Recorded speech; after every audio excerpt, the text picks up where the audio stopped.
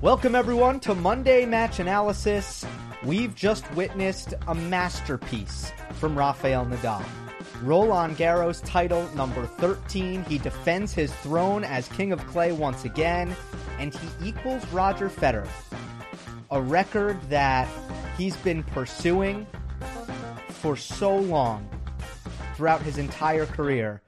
He's finally tied with Roger Federer with 20 major titles. Congratulations to Rafa Nadal, his team, and his fan base for a really great moment on Sunday for him and an unbelievable milestone.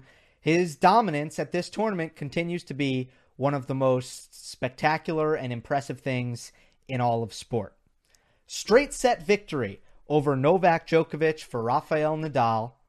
6-love, 6-2, 7-5. If you're new to the channel, what I do here at Monday Match Analysis is break down the most important ATP matches with a level of nuance and detail that I hope can make some sense of what happened. And that's what I'm going to do here. It's one of my 4 favorite days of the year, my friends. I love the Mondays after major finals. There is nothing better. I live for it. And this reminded me of Australia 2019. Because so often, and especially we've had a lot of 5-setters where we're talking about epic matches, back and forth, tight. And this was just one of those days. It was more of a celebration of one-sided greatness than it was an amazing tennis match. But there's still a lot of things to talk about. There's still a lot of interesting things that happened in this match, and I'm excited to get into it. I want to hit 4 major points on today's episode. One of them is just the general. First, we'll start with the general plot lines of the match. Then I want to talk about short points. Then I want to talk about drop shots. And then I will talk about conditions. So that's on the agenda, breaking down the 2020 French Open final between Rafael Nadal and Novak Djokovic. I just want to start by saying Nadal did so many amazing things in this match and was so incredibly flawless, especially in the first 2 sets. And in the third set, he was borderline human, but especially in the first 2 sets, he did so many things. I mean, masterpiece is the word that comes to mind. He really did paint a masterpiece over 3 sets. So from just robotic consistency on sustained aggression off of both sides. If you are having an argument with your buddy about Nadal's backhand and you're trying to say, if someone tells you that Nadal's backhand isn't great, show them this match. It is underrated. It's a shot that does not get enough respect. From the variation to the brute force to the consistency, this was one of the best backhand matches I've ever seen from Rafa Nadal. The forehand was firing as well. The return of serve was out of this world. The hands, the creativity, the improvisation that he showed at times, the variety, which he uses so well on clay against Djokovic whenever they play, was on full display once again. And the movement and the court position and the shot selection, all those little details just seem to be so calibrated today.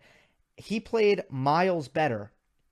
I'm saying today, full disclosure, I'm recording this late Sunday night, and it will drop early Monday morning. So just the little details. It was such a complete performance from Nadal. And we will get into the spots where Djokovic went wrong. I will say this. What I felt happened in the first 2 sets was Djokovic came out with a decent level and was competitive, but Nadal was so good in the early stages of those sets that when Djokovic didn't get any payoff from the level he was bringing to the court, he got frustrated or discouraged. I think discouraged is a much better word, actually, for how Djokovic felt. He got a little bit discouraged by how well Nadal was playing, and Novak actually said after the match that he was surprised with the level that Nadal brought to the court. So I think right off the bat, that happened in the first set, and then it happened again in the second set. Towards the tail end of the first and the second, I thought that Novak's level was a lot lower than he'd like it to be, but I think the cause of that, I really do believe the cause of that was because when Djokovic was fully engaged and motivated and locked in at the beginning of the first and second set, he wasn't getting any payoff from it. I would like to highlight the very beginning of the match. It was a really difficult way to start the match for Novak because first he's serving, he has a 40-15 lead, he makes an error on a backhand drop shot. Nadal hits a wonderful backhand angle cross-court winner. But then from deuce, this is where he's going to be very disappointed. Djokovic starts the match, his opening service game, has an overhead at deuce, which Nadal neutralizes and then hits a big forehand down the line to force an error. That was kind of a deep overhead, difficult to finish. But then on ad-out, break point, he has another overhead. And once again, Nadal neutralizes it. And then Djokovic misses a backhand down the line, just wide. Missed it by a tad. To have an overhead, first to be up 40-15, and then to have an overhead on the last 2 points from deuce and to not win either of them has to be just a very deflating way to start the match. And then at the one love game with Nadal serving, and keep in mind Rafa's playing unbelievable in this game, Novak does get it to deuce. And if you look at the highlights, and this will bring me to my next point, if you look at the highlights, you can see Novak is doing some really good things, and he is getting the better of some of the exchanges, but he's not putting it together. He's not winning the big points, and Nadal just winning all of the short points, as I'll get to. So the points that you'll see on the highlight reel, so to speak, Novak was having a decent amount of success with. The points that you won't see on the highlights, Novak wasn't winning. More on that in a moment. But when Djokovic gets to deuce at one love, he goes for a questionable backhand drop shot, hits the bottom of the net. And then he hits a backhand, long rally here, hits a backhand just beyond the baseline by an inch or two. So he's in these early games. It's a tough way to start. And then in the second set, and then Nadal, by the way, just this is a given. It's a bagel set.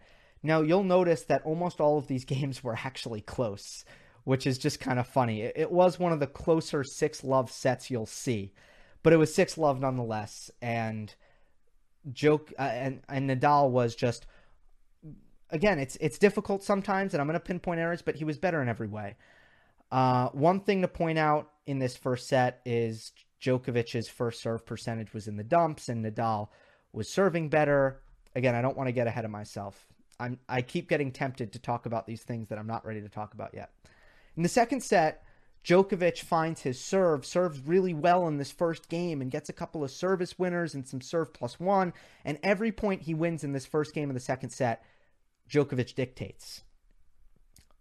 Then Novak has an opening at love one. He could go up a break at the beginning of the second set. Again, I'm just trying to explain. I believe that Djokovic was better at the beginning of the sets and then faded because he was discouraged by Nadal's play. Djokovic misses a second serve return at 15-30 at love one. I thought it was one of the most costly misses of the match for Novak. And then really big hitting on a cross-court rally, and Nadal with a big heavy forehand forces an error by Djokovic on the backhand that he hit wide. And then Nadal gets a service winner at 40-30. Rafa served beautifully in the first two sets. Beautifully. And then Nadal gets the break at 1-1. Again, a close game. It is deuce. Djokovic hits another drop shot. Nadal gets to it, knifes an angle slice cross court for a winner. And then Djokovic hits a forehand unforced error. 3 forehand unforced errors at this 1-1 game. So then Nadal up a break. I really think Djokovic just gets discouraged. He feels like, okay, I'm playing all right, but he's playing so well. When is he going to stop playing this well? When is it going to stop? And it really didn't. He never relented until the middle stages of the third set when he had a little blip, like a couple games, maybe 15 minutes in this entire match where Nadal wasn't playing incredible and making no errors, just never, basically never missing. I think 8 unforced errors through 2 sets for Nadal. insane. Okay, I want to get to the next topic, which is short points. This is important. Oh, I guess maybe I should finish the plot line of the third set. Yeah, let me just finish that. Djokovic starts to get some errors out of Nadal, and Nadal misses more serves. So it was both, but I actually think the biggest factor in Djokovic getting in this third set was Nadal came back down to earth. That's my opinion. I thought Djokovic kind of did more of the same and was playing all right, but I thought Nadal came back to earth, and he got the break at 3-2. Finally, he plays a really good game here, and Nadal, Djokovic takes control off a second serve return on break point, hits a nice backhand down the line, wins the point, and then they are on serve. And at this point, things settle down, and Nadal kind of is... I think Djokovic actually plays some really good service games from 3-all. But Nadal always knew, based on the way the points were, that he was playing with a much higher margin, and he was playing a more sustainable style. And you kind of got the feeling that a loose game was going to come eventually for Djokovic. And Nadal just, he refocused, he found his serve again, he reached the level that he was at earlier in the match, and at 5-all, Djokovic is up 30-15, hits a backhand unforced error, a forehand unforced error, a double fault. Nadal gets the break, up 6-5, another error-filled game from Novak. Nadal barely has to play a point here because he hits a service winner, does Nadal at 15-love, and then he closes it off with an ace to win the match. Fourth ace of the match for Nadal. Djokovic only had one, which is a really good segue to what I want to talk about. I said before the match that whoever wins more short points, 0 through 4 shots, was going to win this match. And that was what I thought would decide the match, and that was what I thought. I'm like, that's generally something that Novak has won against Nadal. Generally. Now the question is, on clay, does all of that change? And the reason why that's somewhat difficult to say is, one, this is different conditions than we've seen on clay, but two, we hadn't seen them at Roland Garros since 2015, 2014. 2015 was was the Novak win, and 2014 was a Rafa win. It had been a while. Anyway, I wasn't sure how that was going to go. But one thing that I completely assumed, I just threw it out there. I said, this is a given. I said, Novak will serve better. And assuming Novak was going to serve better, assuming that, like it was a fact, I still thought Nadal might win more short points because he's got a better first forehand and he's got a great return on clay. So I thought for those two things, Novak could actually serve better, and still Nadal could get the better of the short exchanges. Guess what happened? Nadal served better. So you knew if that was going to happen, there was no way Novak was going to be able to win the short points. And it was really lopsided. In the first set, 0 through 4, well, first of all, in the entire match, it was 53-25 in favor of Nadal. And by far, if you look at 0 through 4, 5 through 8, and then 9+, by far the real deficit here was 0 through 4. In fact, Djokovic won more points, 5 through 8. Anyway, in the first set, it was 15-3 Nadal. Djokovic was 42% on first serve. So when I saw that stat at first, and Novak barely won his first serve points even when he did make it in play. When I saw that stat, I assumed, okay, look, Nadal served great in the first set. Djokovic served a low percentage. That's why that stat is so lopsided. Here's what happened. Djokovic's first serve percentage in the second and third set, he was above 70%. Both sets. He started making the first serves. It still didn't matter. If I were to pinpoint one thing that really made Nadal win the short points. It was the dominance of Rafa's return of serve. You can just look at the in-play stats. Obviously, there's more to it, but Nadal put 61 of 65 of Djokovic's first serves in play. That's 94%. He did not miss a second serve return. 29 for 29. That is overall 95.7% of returns in play. Are you kidding me with that? You have got to be joking me with how good that is. And it does make you wonder, and I've thought about this before, so it's not like I'm completely overreacting to one match. I don't want to do that. But the reality of clay court and slow court tennis is the slower the court gets, the more the return of serve begins to resemble a regular ground stroke. But we do this thing is we use a blanket statement and we say Novak Djokovic is the greatest returner in the world or of all time, defensively of all time. We say that all the time. I believe it to be true. I'm not going back on that or anything. But if you really, let's say this, it might be worth throwing in a qualifier and saying that Nadal might be a better returner on clay court. Now, it's less like a return of serve. It's more like a regular ground stroke. I still am comfortable calling Djokovic the best returner in the game. But this performance was just a reminder that on clay, no longer is the Djokovic return incomparable to the Nadal return, and it is conceivable that the Nadal return is better than Djokovic's return on clay. Very conceivable. Second serve return, almost definitely better than Nadal's second serve return on clay.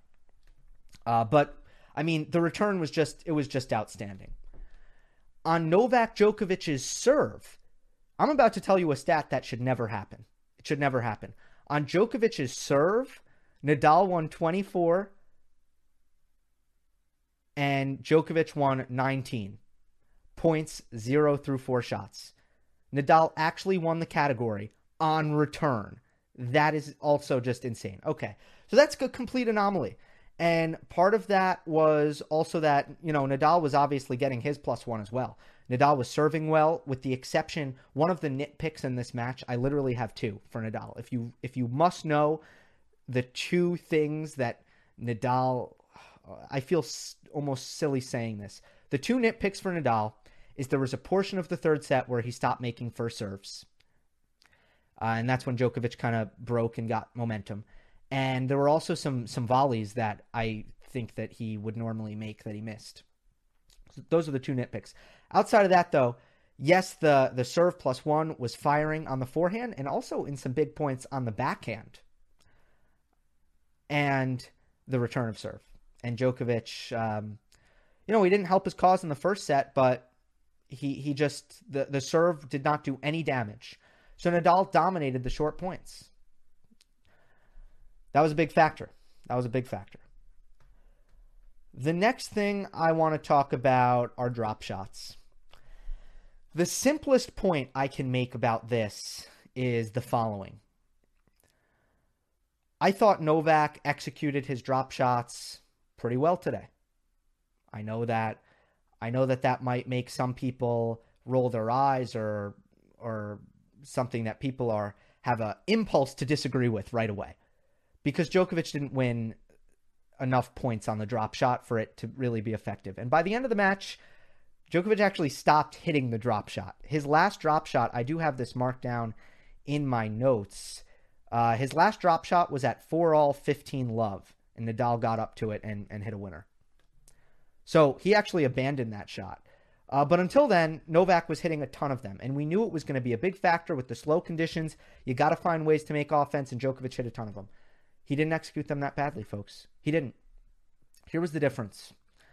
When Rafa Nadal got there, when it wasn't a winner, he was 10 times more skilled and, just more clever in every other way and showed off his superior skills when he got to his drop shots. There were plays that Nadal was making that Karen Khachanov won't make, that Pablo Carreño Busta won't make, and that Stefanos Tsitsipas won't make. Nadal was just simply handling the drop shots better. When you hit a drop shot, your goal is one of two things. Let me be very clear here. Your goal is one of two things. You either want to hit an outright winner, or you want to get the ball to dip below the level of the net. And even if your opponent gets to the drop shot, if they're hitting it below the level of the net, you're forcing them to hit up on the ball. And that is a victory for the drop shotter. They love that because that's a very difficult position. You are running up and you have to hit up on the ball, and you're at the net. So you're vulnerable. If you don't hit a good shot, you're going to get passed, or you're going to get lobbed. And Djokovic and any smart player will often follow up their drop shot to the net so they could put away the volley easily. You don't have much time to react. The screenshot I'm showing you right now on YouTube was a lot of what Nadal was dealing with against the Djokovic drop shot. Djokovic likes this screenshot. The pause I have with Nadal sliding forward and Nadal on his backhand digging the ball way below the level of the net. Djokovic just beyond the service line, ready for it. Djokovic thinks he's going to win the point here. If I showed him this picture, he'd say, yeah, I love this. This is great. I'm cool. I have the lob. I could put away the volley. But Nadal just was doing great things. That's a short angle pass at 1-3. Nadal gets the break in this game. That was also a great point, by the way, where Djokovic defended an overhead and then hit the drop shot later. Just look at the things Nadal was doing when he got up to the drop shot. Look at the shots he was pulling off. Most of Djokovic's opponents can't do it. Nadal was a different beast, plain and simple. That was the number one factor with Novak's drop shot effectiveness. He missed some. I don't think he missed a crazy amount. I thought he made a lot. I thought that there weren't a lot where the shot selection was awful, but Nadal was just handling them exceptionally well, plain and simple. Here's the second factor, court position. Nadal was ready for the drop shot. He was very ready for the drop shot. And maybe this was not only about defending against the dropper, covering the dropper, but also about the slower conditions. But Nadal was playing further up in the court than usual. He was getting up on the baseline. Watch Nadal return serve in this match. He hit the return and he got up. Immediately took the baseline. His court position was incredibly aggressive, and he made a clear, concerted effort to be on top of the baseline, more so than usual when playing Novak. So he was simply in a better position to retrieve the drop shots. And Pablo Carreño Busta did the same thing. Maybe Nadal took a page out of his friend's book there and just made sure to hug the baseline. Let me be very clear. There were some shots that Nadal was unable to defend because of his court position. Because he was pressed up against the baseline, Nadal wasn't able to defend. But every tactic has pros, cons. Every tactic has trade-offs. And that was a very smart trade-off from Nadal. Forcing Djokovic to sometimes sacrifice and give Djokovic the ability to hit it through the court, but not giving him the drop shot. And making it easier to attack short balls when you're up on the court and taking time away. So that was also a big key to why Nadal was great against the Djokovic drop shot, and that was very important in this match. Another thing is the Nadal execution on the drop shot was excellent, and I feel like I would be remiss if I didn't point that out.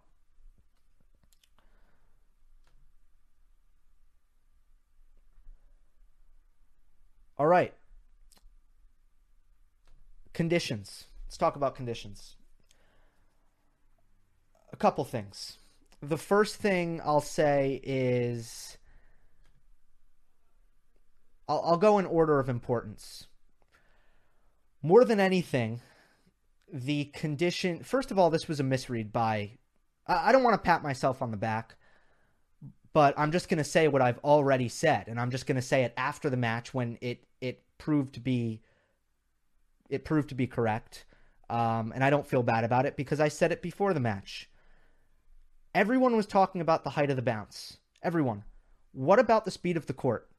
What about the fact that Nadal's tools are better equipped to play on a slow court than Djokovic?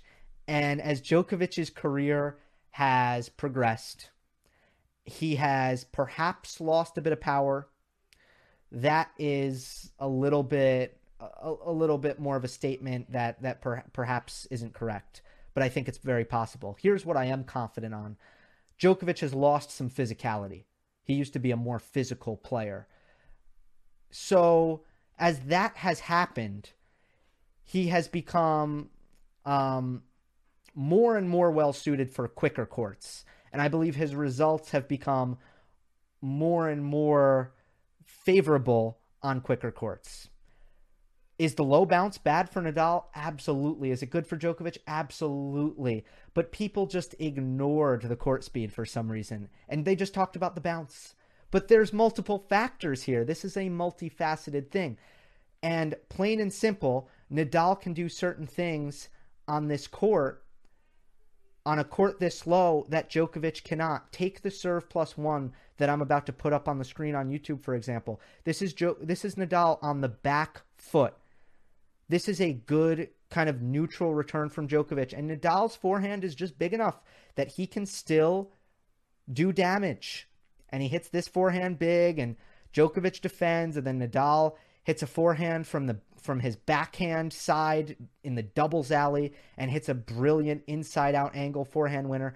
These are the things. Djokovic can't even touch this, can't even go for it. It's such a big, nasty forehand. These are the things that are within Nadal's regular game that he can put to use. And Djokovic just doesn't quite have the power there. And he went for the power. And this is the most important point I can make about Djokovic's level. I know I've made a lot of points about Nadal's level, from his court position to his return to his drop shot retrieval to his backhand. Here's the best point that I have for you about Djokovic's level. Because of the conditions more than anything, also because of Nadal's defense. Nadal was moving incredibly well. Because of the conditions combined with Nadal's movement and his defense, Djokovic was reaching for extra. I cannot emphasize this enough. He was going for the extra 10% on all of his shots. He was hitting his shots flatter. He was hitting his shots bigger. You cannot do that without the trade-off. It's what I just said about Nadal's court position and how it allowed Djokovic to force some errors and to hit some extra winners because he sacrificed some defense at times. It's the same thing with Djokovic trying to hit every ball flatter and harder. Watch the end of the third set especially, or just the entire third set, when Djokovic decides, look, I am a little bit frustrated. The drop shot isn't working. I am just going to try to hit big here. And on some occasions, especially because his serve was working well for a lot of the time in that third set, on some occasions it was working and he was looking great. And it was like, wow, huge forehand by Djokovic, huge backhand by Djokovic. He's just going to make more errors because he wasn't playing within himself. Throughout the third set, which was the close set, Nadal's game had way more margin. It was so clear that Nadal was playing within himself, high margin, and Djokovic was just really reaching for extra offense, extra power, going beyond his comfort zone. And when you go beyond your comfort zone in this department, you are going to make errors. And that's what happened at 5-all. From up 30-15, missed a forehand, missed a backhand, unforced errors, just flat, going for a lot, and then the double fault to end it. I think Nadal knew that Djokovic was going to have a game like that. I kind of sensed it at that point because there wasn't any margin in Djokovic's game. He could have stole a set that way. Even if he stole the third set, it didn't look like he had consistently what he would have needed to have.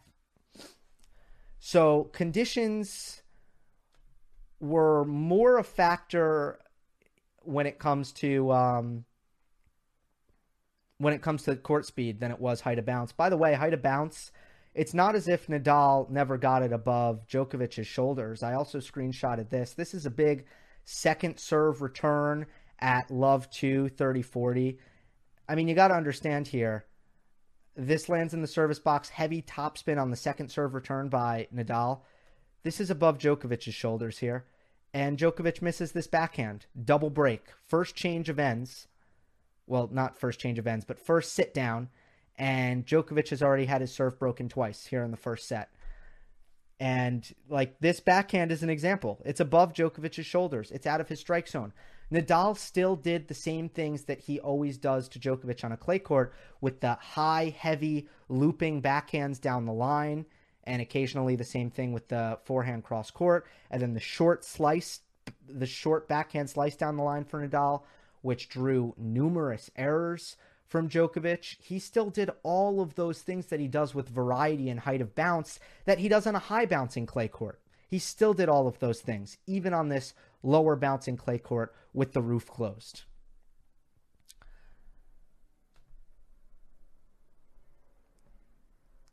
That is just about all I have. I think I've exhausted the points that I wanted to make. I will end it here with this was quite fitting, I think. I just thought of one other thing. I don't know. I know some people might comment, did Djokovic look sapped of energy because he played the 4-setter and the 5-setter against Tsitsipas? It's hard to say. I don't really know. I don't know the answer to that question. I know that Nadal's play certainly didn't do Djokovic's energy levels any favor. You saw when he got that jolt of energy in the third set, it was because he had a little bit of success. And that's what a little bit of success will do. It'll pump you up. But when you don't have any success, it's really hard to play with energy. It just is. So I don't know if that played a factor or not. Here's what I was going to say to close this out. With everything so different, from the new balls to the cold temperature to the nighttime tennis under the lights to the roof to the October start date to the 1,000 fans, it was poetic seeing something that we are used to seeing. The only thing that was the same, the only thing that was recognizable about this year's Roland Garros was Rafa Nadal lifted the trophy at the end for the 13th time. So again, I will end it with a congratulations, and I thank everyone for following my coverage throughout the tournament. It's been a really fun one. I've really enjoyed this tournament, and I just really appreciate all of the support and the positive comments. I do read them all. The negative comments, thank you for those as well. And I've had a blast with this. Steve Flink interview is coming. It is set up. And I will do a mailbag on Friday. So, let's give this some time, digest it, let it simmer, and then have your questions ready for Friday. And then we roll on with the end of the season, although the majors are behind us, but a lot of exciting stuff I'm sure is to come. Remember, Monday Match Analysis is available on all podcast platforms. It's a big appreciation if you subscribe on those platforms and leave a rating and review on iTunes. It's a big appreciation. At the end of the video, I'm not speaking good English anymore, but I can say this. Hope you enjoyed. Don't forget to subscribe, and I'll see you next time.